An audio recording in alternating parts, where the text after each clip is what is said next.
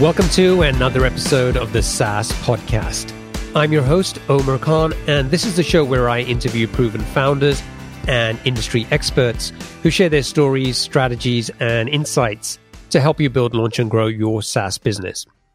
In this episode, I talked to Jeffrey Tiong, the founder and CEO of PatSnap, a connected innovation intelligence platform used by R&D teams and IP professionals. Jeffrey was fresh out of college in Singapore and trying to figure out what he was going to do with his life. A few years earlier, he had interned for a startup in the US where he'd spent a lot of time researching patents and intellectual property. He recalled how hard it was to do that research, and he started thinking about a software product that could help to make that work much easier. He managed to raise around $40,000 from a startup grant through his university. He spent a third of that money on buying servers and the rest of it on hiring developers. But that money wasn't enough to get the product built.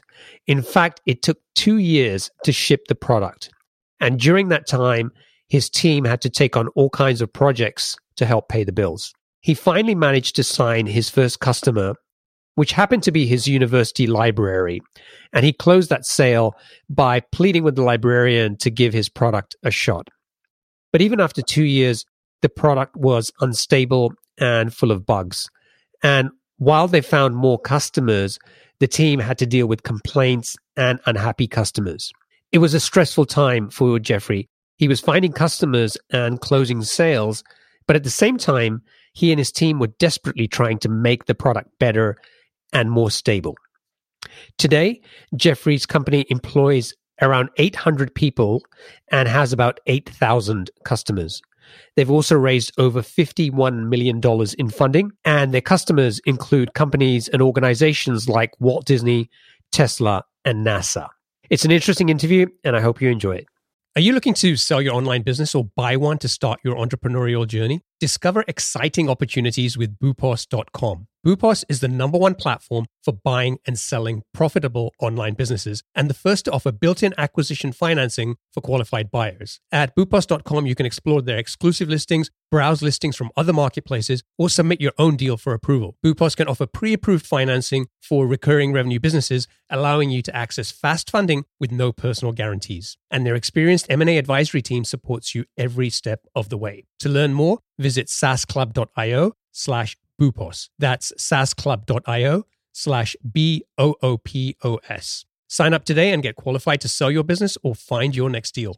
Is your team struggling with spreadsheets that can't keep up with your workflows? It's time to switch to JotForm Tables. JotForm Tables is an all-in-one workspace that lets you collect, organize, and manage data seamlessly. Not only can you create online forms to gather data directly in JotForm Tables, but it also serves as a powerful tool to manage and analyze the data collected from your existing JotForm forms. You can also import spreadsheets or enter information manually, and all your data is stored securely in one place. JotForm Tables makes collaboration a breeze. You can share your tables with a single click and work with your team in real time. Say goodbye to version control issues and hello to efficient teamwork. Get started with JotForm Tables for free today at saasclub.io/JotForm. That's saasclub.io/JotForm.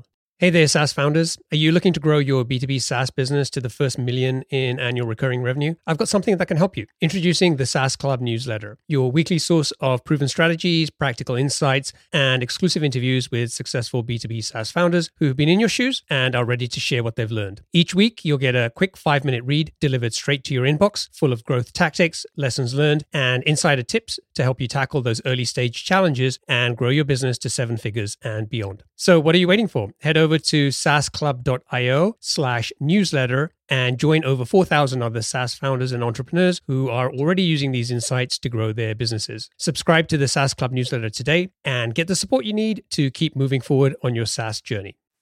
Jeffrey, welcome to the show. Thank you. Thanks, Almer, for the invitation. So do you have a favorite quote, something that inspires or motivates you or just gets you out of bed to work on your business? Yes, if I will say there is one, it will be one by Henry Ford, which I read many years ago. It goes by whether you think you can or you can't, you are right. I love that. And I was actually watching a documentary of Henry Ford last night on PBS. And I think it's something that it's not software related, it's not tech related in many ways, but I think there's a lot of lessons for a lot of entrepreneurs from people like him in history. So for people who aren't familiar with PatSnap, can you give us an overview? What does the product do? Who is it for? And what's the main problem that you're helping to solve? Yes.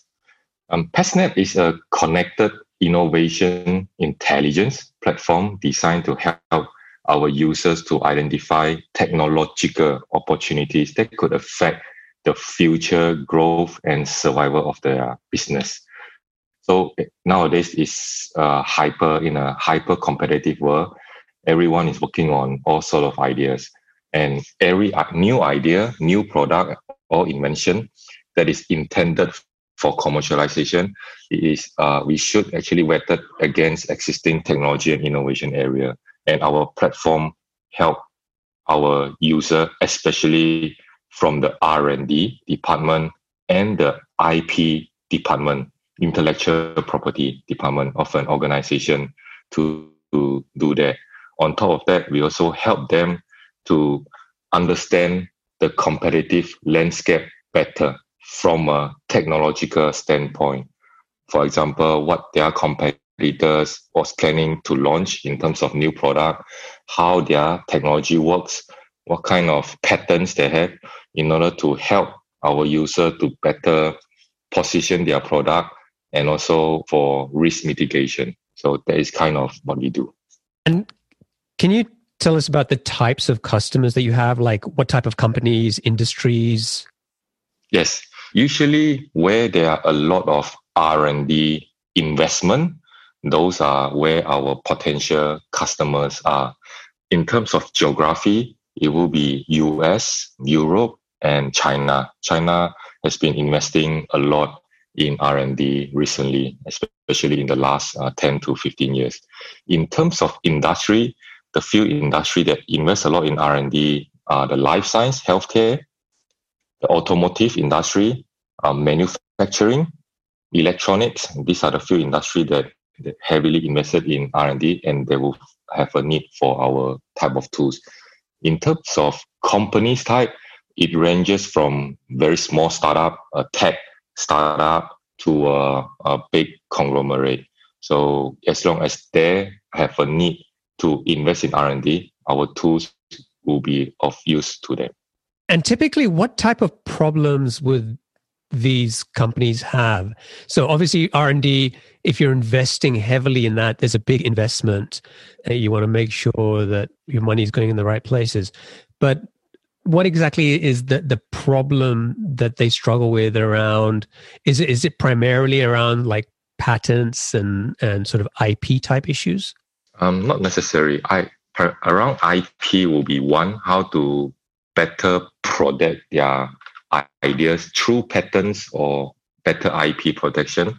But there are a lot of our customers also use our platform to identify technological change or opportunities. For example, let's say we have a customer, it's a smart car, battery power car in China. They are building a new car, essentially. They want to know what type of battery that can last longer than any existing car battery on the market.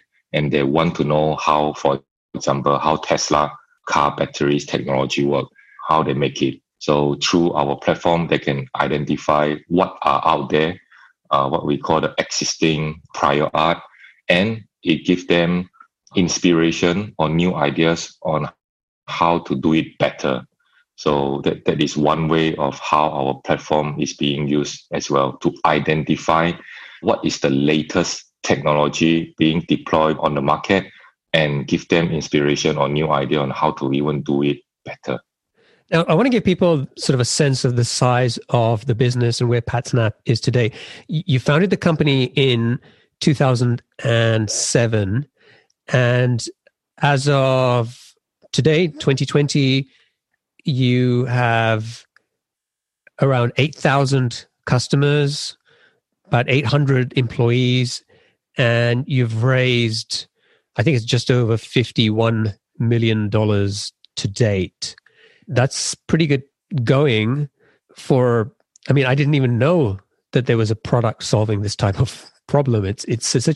Seems like such a unique area where at the same time it seems a massive opportunity when you start thinking about how much money is going into R&D around the world. How did you come up with the idea for this business? Yes, when I was studying in Singapore, in the National University of Singapore, there was a program, quite, I would say, forward-thinking program where they sent entrepreneurial-minded students to go overseas to work in a local startup and study part-time in a local business school. So I was actually sent to Philadelphia, work because of my biomedical engineering background. I was working in a local medical device startup in Philly, while at the same time studying in Wharton Business School in UPenn. And that's kind of how I first got the idea of started PatSnap. And when I was there, when I joined the startup, I was the first employee and first intern. Literally, there were just two bosses and myself. And because it is a medical device startup, patents and intellectual property was very key. So during my years there, I helped them to do a lot of patent due diligence to understand how the patent works. And in fact, they also have purchased some of the patents portfolio from another company in California. So that was really how I got my first exposure to patents and intellectual property. And after that stint in US, about 1.5 years, I went back to Singapore, finished my candidature, and I was thinking what to do after graduation. And I say, why not give it a try? And because I believe that there should be a better tool to do this type of work. And I believe patents information are very, very useful to give some context about the whole patent system. The essence of why there is a patent system is the government give the inventor a 20 years of monopoly right for your invention. In return, the inventor need to disclose everything about how their invention works so that everyone else can learn from that. That is a deal. It essentially is a commercial deal between the government and the inventor. So literally, the patent database we have contain more than 300 years worth of all invention under the sun that all the inventors have, at least for those who file with the patent system. So this is a very valuable data source. But unfortunately, because it was written and drafted by the lawyer, the patent attorney, so it wasn't so easy to understand. So my idea and vision back then is if we can decode this data source, this patent database, and make it as easy as possible, even a university student can understand how a technology works, that will be really great. So that was how I started PatSnap. Did you kind of imagine at the time when you sort of envisioned this business how big it potentially could be? Yes, to be frank, I didn't think at least it will be as big as what we see now or even down the road. So naturally, when I developed this product, my first customer in mind will be the lawyers, the IP attorneys, and so on. But because our product back then wasn't so robust, wasn't so mature in the very early days of PatSnap, so we couldn't sell into this customer segment, because from this audience, they really have very high requirement on our product in terms of the data coverage, the data accuracy, the data completeness. And somehow we try other market segment, and we managed to sell to the R&D department of an organization. And fortunately, R&D department in the organization, they actually also have even better purchasing power, have better decision making, and they don't have as high requirement as the lawyer's counterpart. And they also love the ease of use of our software. Even though back then our data coverage wasn't as good as now, it's good enough for them at that point of time. So we managed to start selling into the R&D segment of an organization. And R&D is a huge market. Globally, every year, $2 trillion of R&D spending. And US is number one, about $500 billion. And China comes at second, about $400 billion. So this is a huge market. And as of now, R&D spending is still not so efficient. There was a study in HBR a couple of years back that says that over the last 40 years, R&D productivity has dropped by 65%. So you can imagine how much money is wasted in R&D, in the $2 trillion. So if we can help them to even move the needle a little bit, I think that will be, that the market will be huge. So if I understood this correctly, you started out trying to sell to IP attorneys and then actually ended up with R&D customers because it was easier to sell to them, but that wasn't your initial target customer. It just happened to be an easier path to sale. Is that right? Yes. Not necessarily easier, but it's still, because we are still trying out our go-to-market. But looking back, yes, the R&D segment, we chanced upon it accidentally. So you started this business with $55,000. Where did that money come from? So very fortunately as well, back then in my alma mater, National University of Singapore, there was a program that encouraged and helped students who want to be entrepreneur and give them a startup student grant. And there was a program I participated. They gave me 55,000 Sing dollar, which is about 40,000 USD. And also gave me an incubator space for me to start my business back then. And how did you spend the money? What did you do with it? I think back then we didn't have AWS cloud yet. So I spent, I think maybe close to 1/3 of it on servers. So we actually have to buy our own servers on that. And the rest is just spent on hiring, because to hire even one programmer, it already costs more than half of it. Yeah. And how long did it take you to build the first version of that product? Yes, it took us about 2 to 3 years, because obviously with 55,000 is not enough.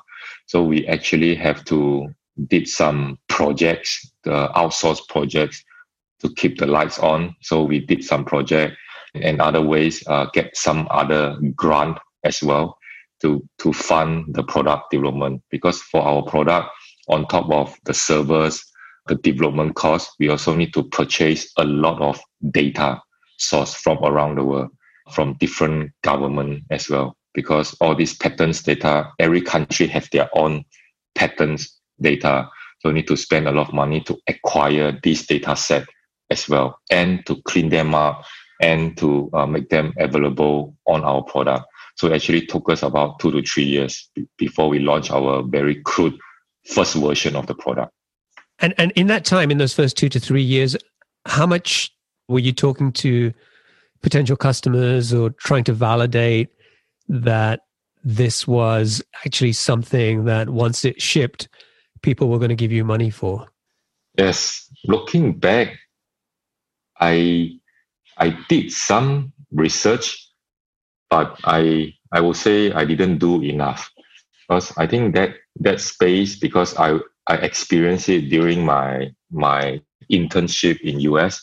Back then, there were actually tools out there already, but it was just very expensive to buy such tool from other provider on the market. It costs about 100,000 a year just to use such tool to help power the search to identify the landscape. And the alternative are the free website on the market, made available by the government. So, and the free website, obviously the feature set, the tools wasn't so powerful.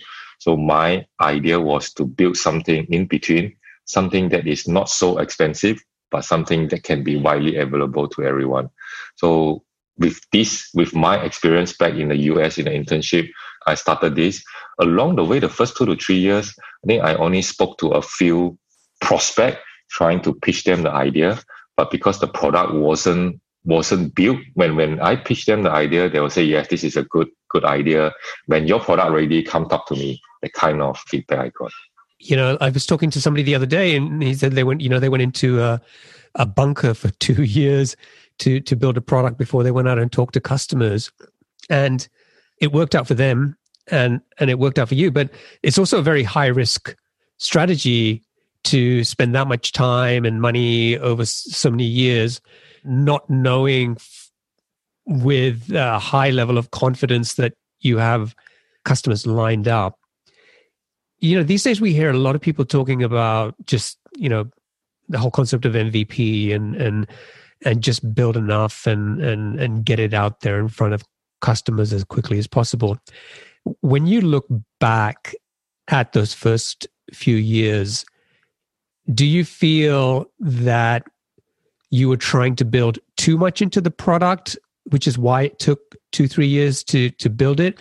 Or was it simply because the type of problem you were solving, you just didn't see any other way to build the product faster?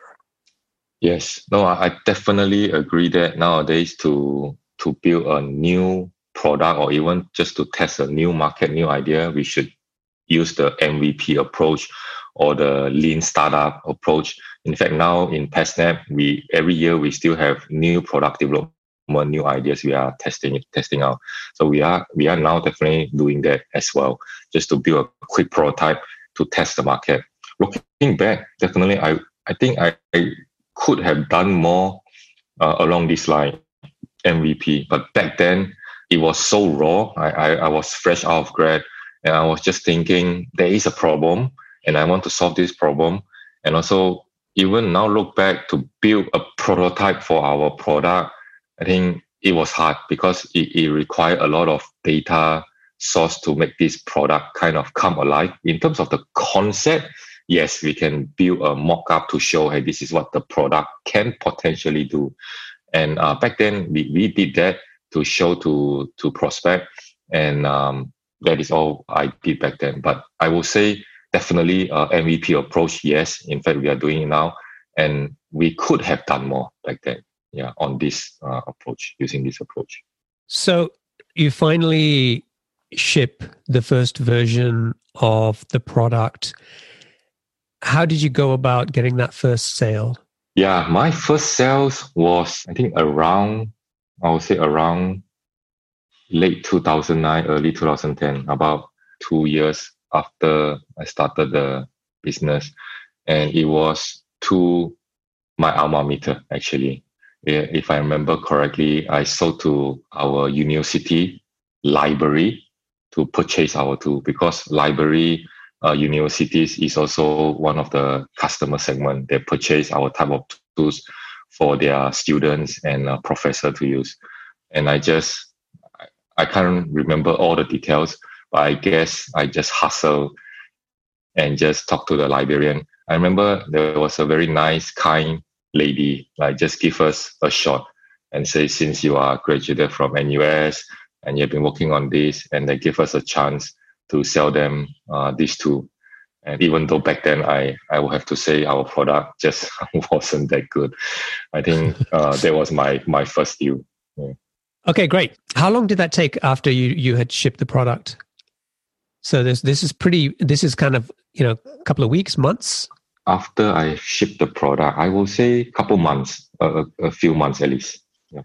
Great. So that's a good sign. You've got your first customer, and then let's talk about how you took that to the next level. So these days we talk about the whole idea of 10 unaffiliated customers, and if you can get to that point, you've got a good idea and a potential business.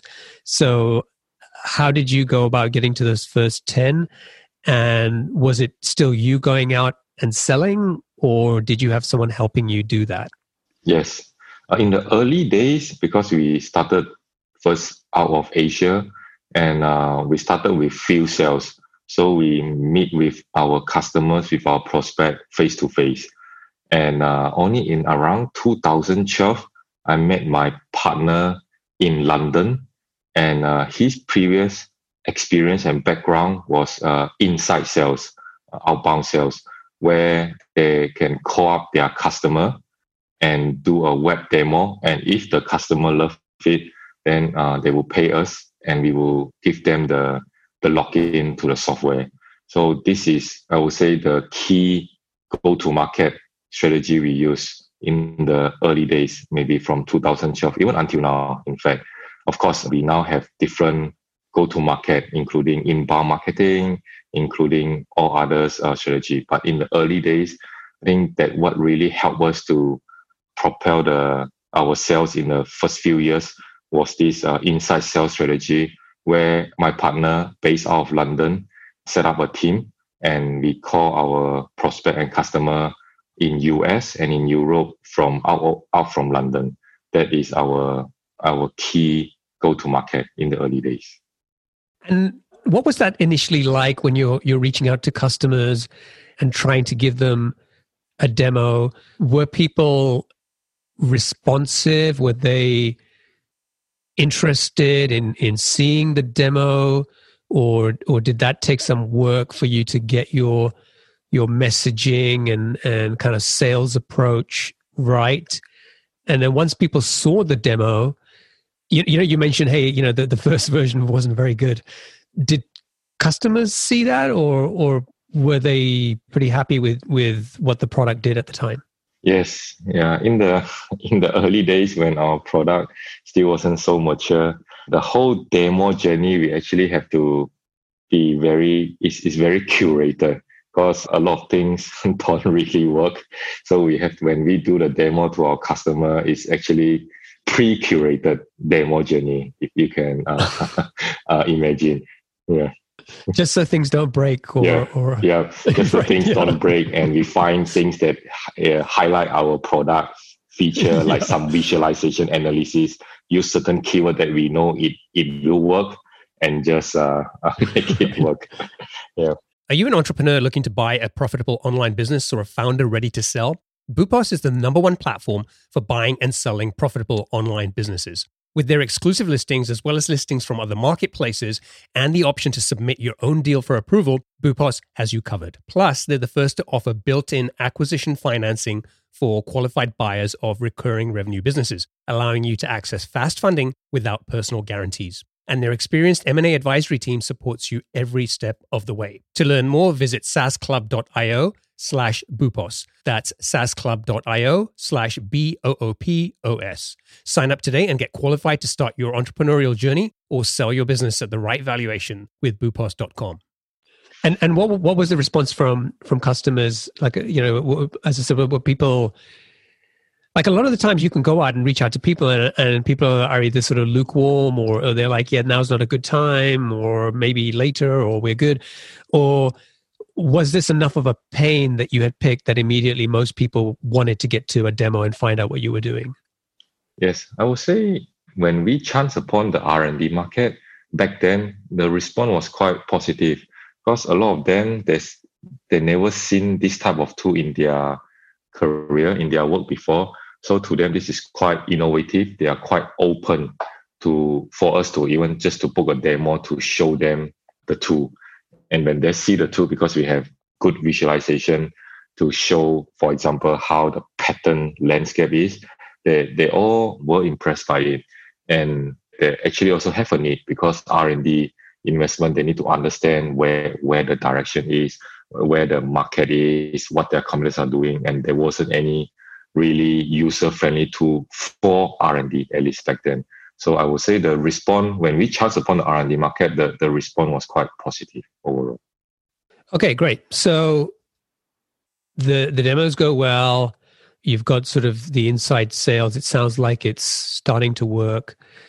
What about the customer onboarding experience? If you've got a product which you have to kind of have that very curated demo experience, how did that reality play out when real customers started using the product? Yes.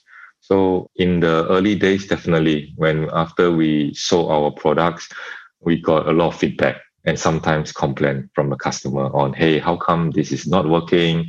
How come that is not working? And I remember there was a stressful time as well. Because yes, we managed to get our sales, but then we also need to make sure customer want to continue to use it and continue to renew the software. Because for us, subscription revenue is key, the retention rate is key. So in the early days, we also, at the same time, while we're selling the product, we have to really also quickly improve our product in many different ways. I would say it took us about 2 years as well, at least another 2 years plus to kind of make our product is really good enough for most of the scenario. And also we will identify customer that will be best suited for this type of scenario and let them use it. So there was some early days experience. Okay. So when you said identify customers for that type of scenario, tell me what you mean by that. Yeah. As I mentioned, in the early days, we try to sell to the IP department, the legal department. First of all, we will try to avoid selling to that department because that is a very high requirement department. So our product wasn't exactly the best fit to them, even though sometimes we may be able still to sell to them, but that wasn't the best fit. And for R&D, that was a much better fit. But even within the R&D, different industry also different. For example, selling into a life science company as compared to a manufacturing, as compared to maybe a consumer good. So we will also identify some segment, some vertical segment of industry that our product is a better fit for them. So we try to kind of narrow down or to be more specific with our target audience back then and to sell to this target audience as much as possible. Sometimes with startups and founders, there's a reluctance to get the product too early in front of customers.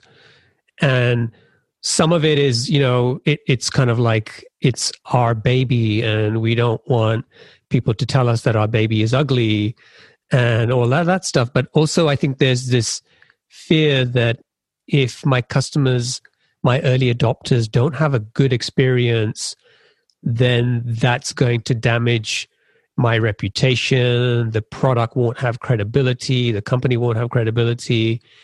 And it sounds like you are dealing with those types of issues where you got the product out there, you've got people using it. It's doing the job because otherwise people wouldn't have kept paying you for it. But there's also potentially a customer churn issue. There's a customer satisfaction issue where people are telling you about what's missing, or some people are complaining about that. What would you say to people who maybe are sort of stuck in that situation today and know that they need to get the product in front of customers, but are scared for those same reasons? Yes, I can totally empathize with that. That is true. You treat your product as your baby because you spend so much time on it. And I will say, given chance, I would like to promote the product sooner than back then. And it's key. I think this reminded me of also a book I read by Jeffrey Moore, Crossing the Chasm. I think in the Crossing the Chasm model, there are early adopters, late adopters, and so on. And it's really key to find the early adopters. For us back then, if we use this framework, the R&D, and some of them, even very visionary R&D thought leader, they were our early adopters. Because R&D, fortunately for us, R&D by nature, their work is very forefront. They're willing to take a chance on us. So even though our product, sometimes we told them, hey, it's still not very robust and complete, but they're willing to give us a chance for that. So I think having identified the early adopters, those who are very passionate about new technologies and willing to give it a try, I think is key for identify the first group of customer who will be willing to pay for your product, even though your product may not be mature yet. Yeah, I think that's a great lesson. And I think Jeffrey Moore's book, even though it's 30 odd years old now, it's still so relevant in so many ways. And the way you just described it, yeah, I mean, a lot of the times we think about segmenting the market the way you did and finding the R&D customers.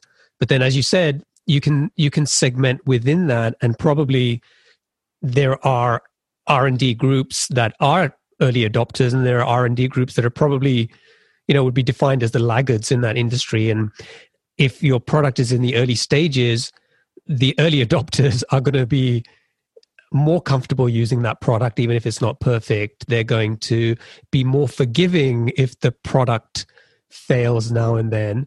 Whereas somebody who's a laggard in that industry or that micro segment or whatever you like to say, they're not going to put up with that, and they're probably going to get a lot more upset about it. So I think there's just a really good lesson there that even once you've identified your target market and customers, within that, in the early stages, finding those early adopters within that market is super important. Yes, totally agree. Yeah. So you did the inside sales, and it sounds like that was basically the main way that you grew the business. At what point did you start looking at other things like inbound marketing?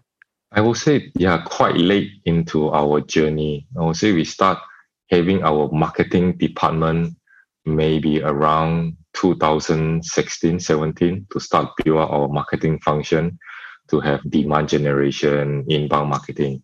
That was quite late at our journey. Yeah. So inside sales was pretty much the driver of customer acquisition and growth for the first 6-7 years? I will say at least first 4 to 5 years. Yeah. Okay. So let's talk a little bit about your experience going through building this business, because we sort of explained to people where you were in terms of the size of the business and customers and 800 employees, and then that you've raised over $51 million. But the thing that we didn't explicitly sort of talk about was that not only is PatSnap your first startup, it was basically your first job out of college. And so everything you've learned about jobs and business, really it's come from the experience of this idea that you had, and you decided to go out and build. So tell me a little bit about some of the challenges that you've experienced by having had to not had any sort of other experience or frame of reference before you went into building this business. Yes.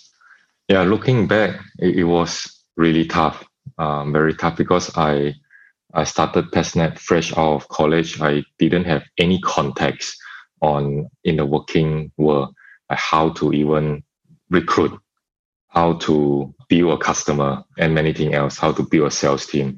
So I really didn't have much context. And that was why even up until now, still make a lot of mistakes, still learn a lot every single day.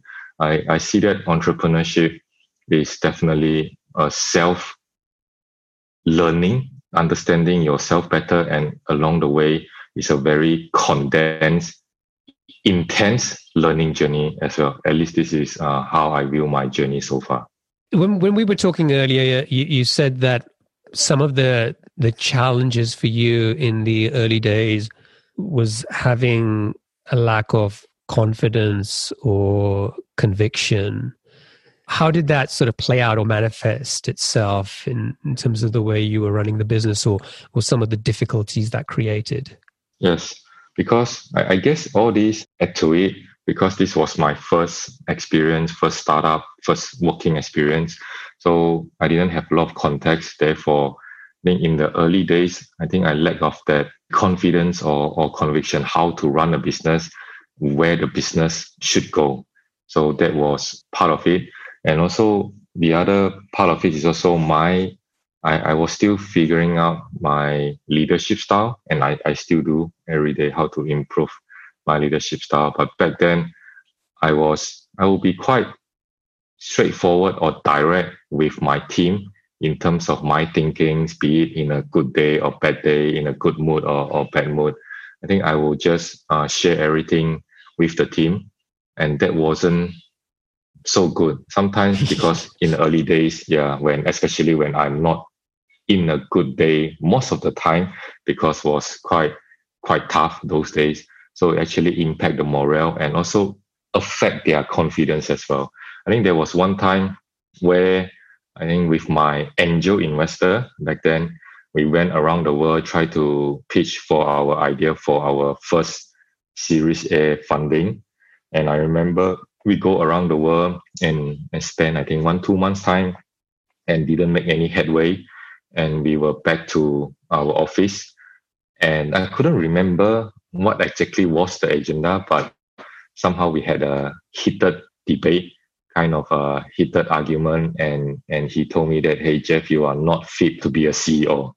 So I was quite disappointed back then. This comment came from him, someone I respected a lot. And it's true. I think because he said that, hey, Jeff, when you talk to investor, when you pitch to investor, or even talking to your team, you always put your face on your sleeve. You are not confident even in your own idea. You should appear that you know better than everyone on the table. So back then, I just couldn't comprehend it because a lot of things were still very uncertain. Yes, we were making some progress. We were making some revenue. Our product is still continue to become better every day. But back then I just don't have the full context or can't see very clearly where the company is going clearly, crystal clear. So that was why I didn't appear as confident or as much conviction as I should have. So I couldn't recall a specific moment when this changed, but I think it just takes another couple months, 1-2 years. Slowly, I realized that, hey, actually, this is my style as well. I'm more, maybe I would call it authentic style, where I would just say it how it is to the people. And this actually have its benefit that this usually actually help create the trust better as well between me and anyone I meet. Of course, there's still other side that I need to improve. I shouldn't always show my concern in front of them. Sometimes I just have to deal with it myself, have to think through it, and then let them know what I believe is the direction. I think over the years as well, as more things happen, I would say more weight on the belt, I think it helped me also give me more confidence. I think overall, that was the journey I had in terms of my personal leadership development. Yeah, leadership is a tough game, right? And from my personal experience and having spent many years at Microsoft, people want to be involved. They want to know what's going on. They want, as much transparency to feel like, then they can have the confidence and they're not going to have any surprises around the corner and they can be successful at their roles. But they don't necessarily want all the shit that you as a leader are having to deal with, right? And that's the tough thing that I personally experienced as well, is like, how much of that do you filter out and how much do you share with people? And sometimes I've made those mistakes where I kind of was too open with some people, trying to be completely transparent, and people telling me that was the most demoralizing all hands I've ever been to. And I was like, great, I'm not going to talk about that again.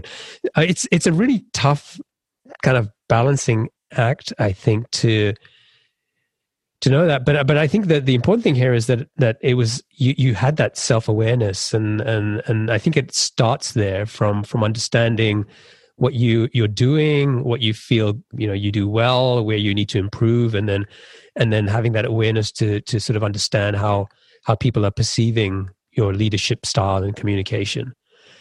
Yeah, no, I think you pointed out a very key concept, the self-awareness. I think there's at least this is my own experience, and also over the years, talk to other entrepreneurs as well. There's no one right type of leadership style. I think it came in different form. I see many different style of leadership works as well. And as you mentioned, in different contexts, dealing with different people, it is different as well. But I think the self-awareness is the first step. I find that it is very key. At least you're aware that in this context, in this scenario, it doesn't work so well. So next time, just have to try something different. I think the self-awareness to be able to know that, hey, this is not working. Hey, that one seems working well, and have the courage to face it and see how I can do better next time. I think that is the key. Yeah, I agree with you. And I think even today, there are still leadership challenges for you. You were telling me that, now it's a different set of challenges as you're bringing in, sort of more mature senior leaders into the organization. Tell us about how the challenges for you have sort of changed now. Yes. So as the organization grow from in the early days, 5% to 50 to hundreds, and now we are at about 800 people.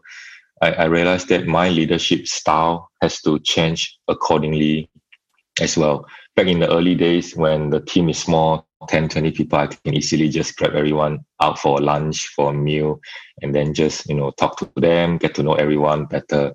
But now at the current size of the business, that wasn't possible anymore.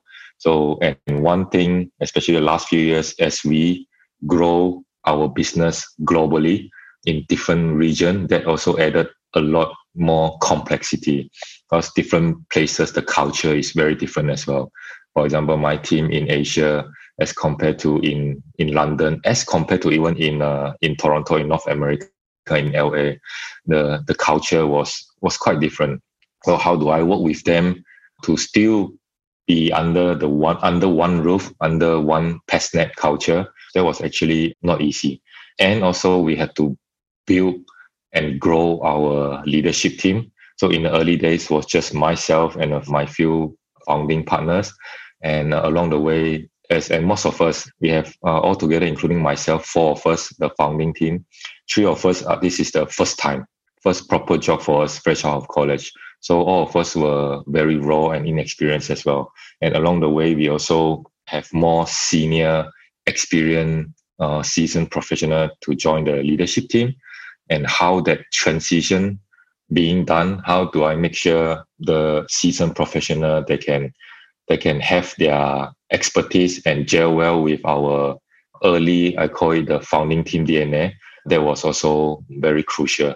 And I actually call it, we have 0 to 1, the founding team, 0 to 1 kind of experience. They are very innovative, entrepreneurial, and they can start from nothing and build nothing to something with a lot of uncertainty. I think the founding team and the early employees are good at that. While we also need, now that the company has scale, we also need another type of people who are very good at managing the day-to-day, who is very good at scaling up the operation, bring it from 1, I call it from 1 to 10. So this is also, I find it is a very different skill set as compared to the early days 0 to 1, and how we gel the 0 to 1 type of people and the 1 to 10 type of people together. And we need both, even though at our size, because we still need innovation, we still need new ideas. So that is what some of the lesson I learned in the last 2-3 years. We often hear people talk about you can't succeed unless you have a co-founder, and you're a solo founder, and from what I can see, you've done pretty well. What advice would you give to somebody who maybe is in that situation, who either hasn't been able to find the right co-founder, or maybe for whatever reason feels like this is a journey that at this point they need to take on their own? What were some of the biggest challenges for you being that single founder, and what advice would you give somebody in that situation? Yes, I think being a solo founder is definitely tough. I would say anyone in this position, or as the ultimate leader of an organization, I can really empathize with this. It's not easy, because end of the day, someone have to make the final decision for the organization, and this is not easy, because you have to bear the consequences, and you have to make sure you are making the right decision for your whole organization, for all your stakeholders, including your shareholder, your investor, all your employees, everyone. So definitely there are many times there were kind of lonely times where I feel like I'm on a mountain, at the top of the mountain, there are cold wind blowing at you, and it's lonely.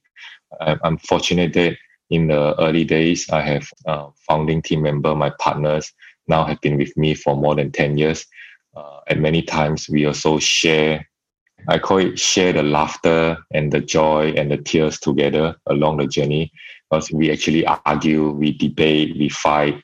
But at the end of the day, I think it's good that we actually still share the journey together and talk about things together. End of the day, yes, I have to make the decision, but having a strong team, a good partners is the way. It is the way to build an organization, to scale up an organization, and also only through a strong team you can achieve greater things. Because with yourself alone, you are nothing.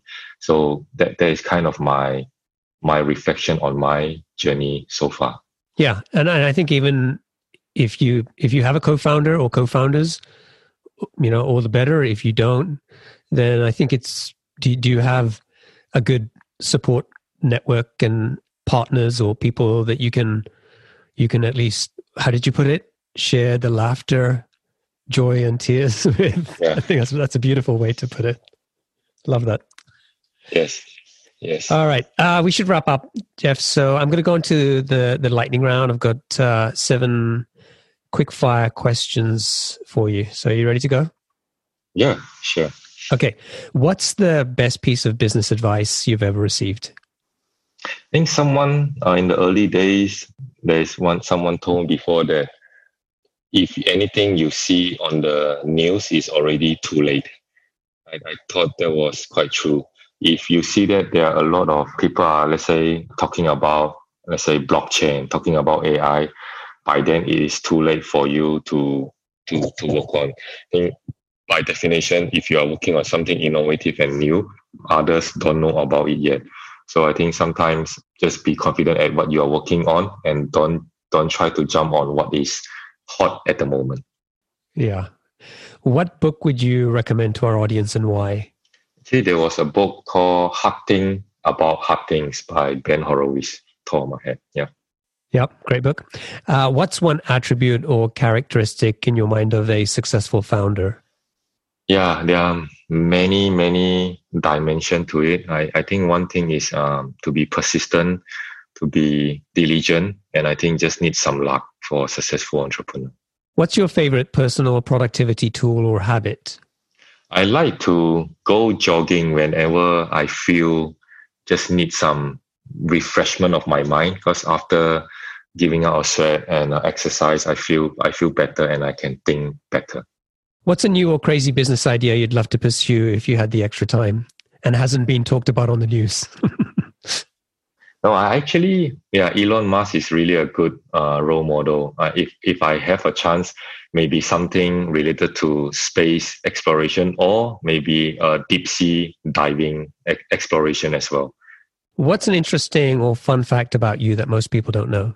I guess maybe people see that I'm running an 800-person organization from the outside. I think maybe sometimes it's hard for them to think I'm actually an introvert. I actually like spending time alone.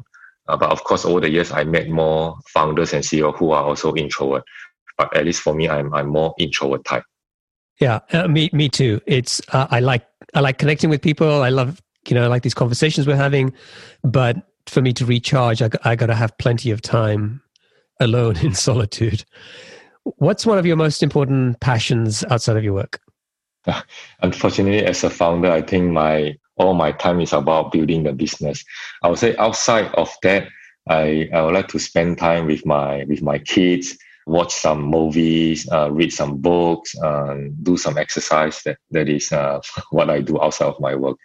Awesome. Jeff, thank you so much for joining me. It's been a pleasure. PatSnap is an area or a problem space that I had absolutely no knowledge about. And it's just been fascinating to learn more about the opportunities here, and then also kind of following the journey of you from that internship and seeing how much of a pain this was to building this business over the last 13 years. So I really enjoyed the conversation. If people want to find out more about PatSnap, they can go to patsnap.com. And if people want to get in touch with you, what's the best way for them to do that? Yeah, they can just reach out to me on LinkedIn or send an email to me at jtiong@patsnap.com. Awesome. Thank you so much. I wish you all the best. And thank you for waking up early in Shanghai to chat with me today. No problem. Thank you. Thank you for the opportunity, Omer. Yeah. Have a good weekend ahead. Cheers. Thank you.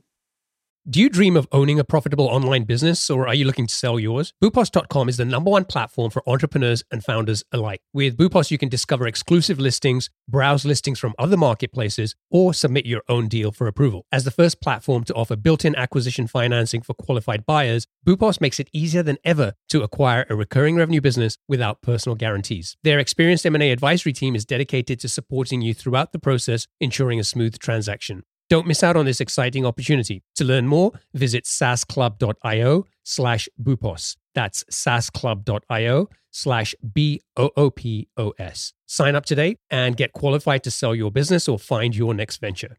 Are you still wrestling with rigid spreadsheets that slow down your team? Jotform Tables is a solution you've been looking for. Jotform Tables combines the power of a spreadsheet with the flexibility of a database. You can collect your data through customizable online forms, and Jotform Tables automatically organizes and stores all the data submitted through your Jotform forms. You can also import and export files and collaborate with your team effortlessly. All changes are synced in real time, so everyone is always on the same page. But Jotform Tables is more than just a spreadsheet alternative. With conditional formatting, data visualization, and more than 250 integrations, it's a complete productivity platform for your team. You can even automate tasks and workflows to save time. Ready to centralize your data, boost your team's efficiency, and take your productivity to new heights? Sign up for free at saasclub.io/Jotform. That's saasclub.io/Jotform.